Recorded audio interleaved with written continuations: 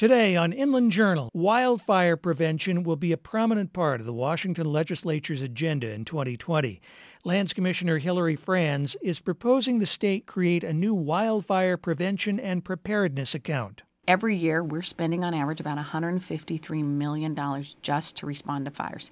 The fact is, we will not be able to change the trajectory we're on of increasing wildfires throughout our state and the increasing costs of wildfires unless we start getting at the front end of the problem. Franz is proposing a surcharge on property and casualty insurance premiums. Policyholders, she estimates, would pay an average of $1 more a month to fund the new account. She projects the new tax will raise about $63 million a year, some of it devoted to wildfire prevention and suppression. So we can get on those fires quickly, put them out, keep them small and contained, protect our communities, protect our landscapes. Her plan calls for hiring more than 40 new full-time wildland firefighters and buying equipment for them to use, 15 fire engines and a helicopter. And it would provide money for local people to bolster their fire prevention and suppression work. The rest of the new wildfire fund would go to thin forests that are overstocked to reduce the fuels available for wildfires to burn. So we put forward two plans, both informed and developed by firefighting chiefs and experts within forest health. One's a 10-year wildfire strategic plan. The other is a 20-year forest health plan. But for those plans to be effective and not just be paper on a shelf, we have to have funding. You can hear a longer version of our interview with Hilary Franz in the December 5th edition of Inland Journal at the Spokane Public Radio website. And you can read more about her proposal at the Department of Natural Resources website. We have legislators, I'd say, across the spectrum, Eastern, Western Washington, Republican, Democrat, who all do believe we need to spend money. They believe we need to have funding for the forest health work for us to reduce these catastrophic fires. And believe also that we need fire equipment. I've got 9 helicopters to protect this entire state, all fought in the Vietnam War era. In addition to that bipartisan support, Franz says she has the backing of an organization that represents fire chiefs in Washington and from some in the environmental community. Her press release includes a quote of support from the Washington State Director for the Nature Conservancy. But there's division within the environmental community about the effectiveness of the forest restoration approach. That's what we'll spend the next few minutes exploring. What do other conservation groups, some of whom supported Franz in her run for Lands Commissioner in 2016, think about her plan and the forest restoration approach in general? We called 4 in Washington and Idaho. I'm all for it as long as it's balanced.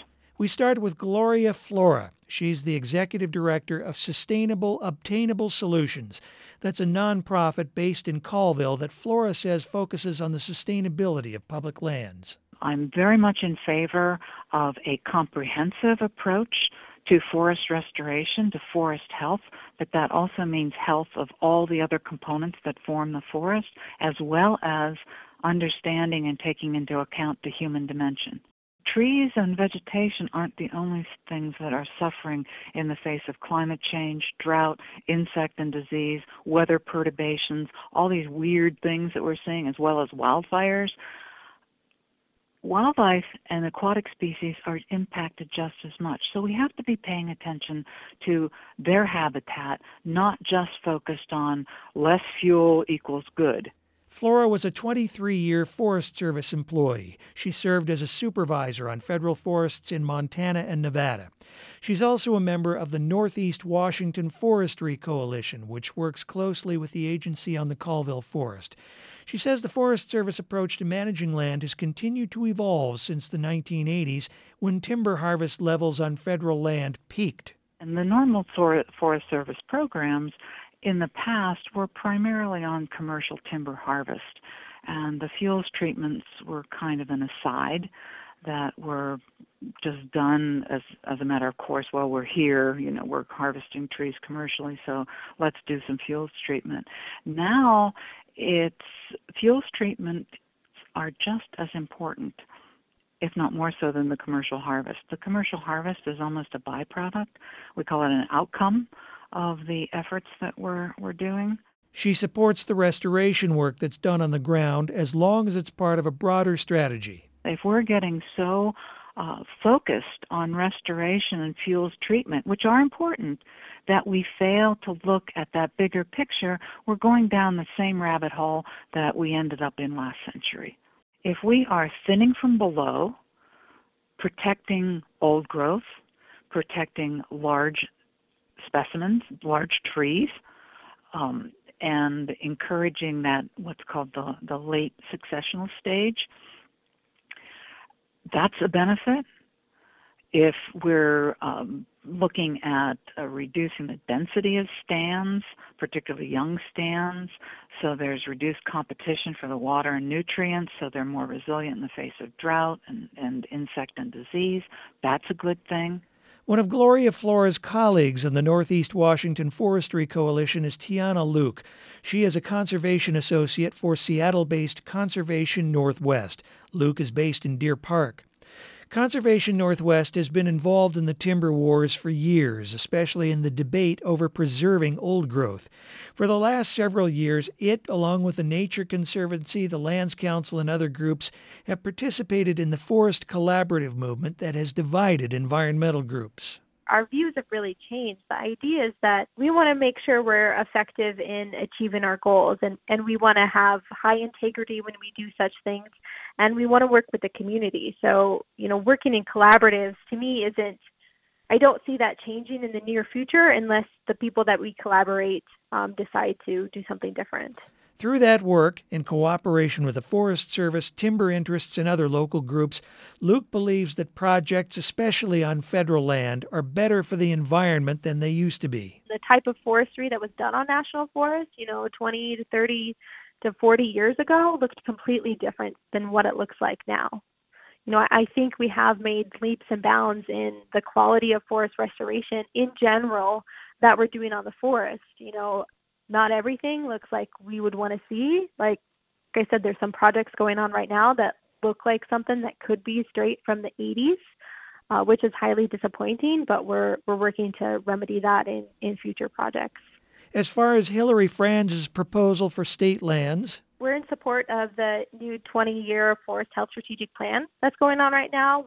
We're supportive of some of the analyses that are coming out of the Department of Natural Resources in concert with the work on the Colvin National Forest. For example, the DNR is helping to do landscape level diagnostic analyses for some of these projects on the Colvin National Forest that are really going to help us have high-quality ecological restoration outcomes. Tiana Luke and Gloria Flora also work on the Colville Forestry Collaborative with one of its co-founders, Tim Coleman. Coleman directs the Kettle Range Conservation Group in Republic. We learned how to work together, and we've obviously done a fantastic job of doing that, and we have made the Colville National Forest famous. We have helped it become quite rich, actually, where it has a pool of money that it's gotten from retained receipts from its stewardship projects that we have supported and facilitated in a lot of ways. Coleman has been especially critical of the Forest Service for its new Colville Forest Plan released earlier this fall, but that's a story we'll tell a different day. When it comes to what Hillary Franz wants for state forests, the commissioner's approach is an honest, solidly based approach to restoring healthy forest. And I live in one. I'm a forest. I own 80 acres of forest. And, some help from my neighbors thinning around their homes and their buildings. The state provided that support. So I think that part of it is excellent to help landowners to reduce fuel loads around their buildings and to carefully manage their forests as well. Despite that, Coleman is skeptical because of the state's collaboration with the Forest Service on projects near his home, projects that remind Coleman of the timber harvests of 20 or 30 years ago.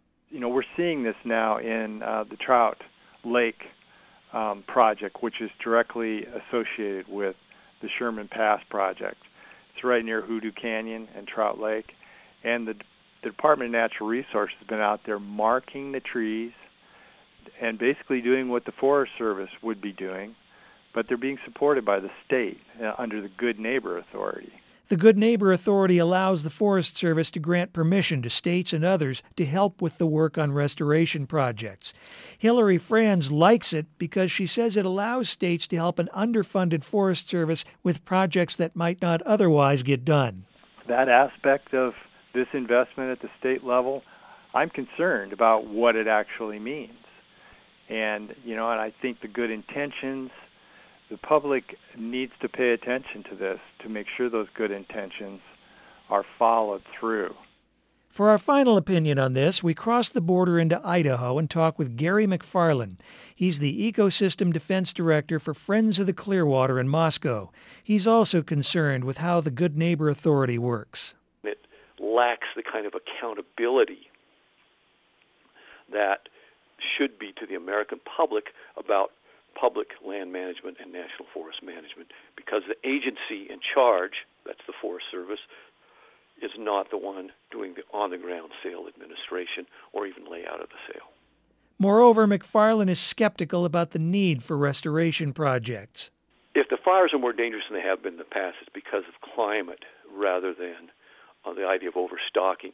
And in fact, I would argue that by logging and removing trees, you do a couple things.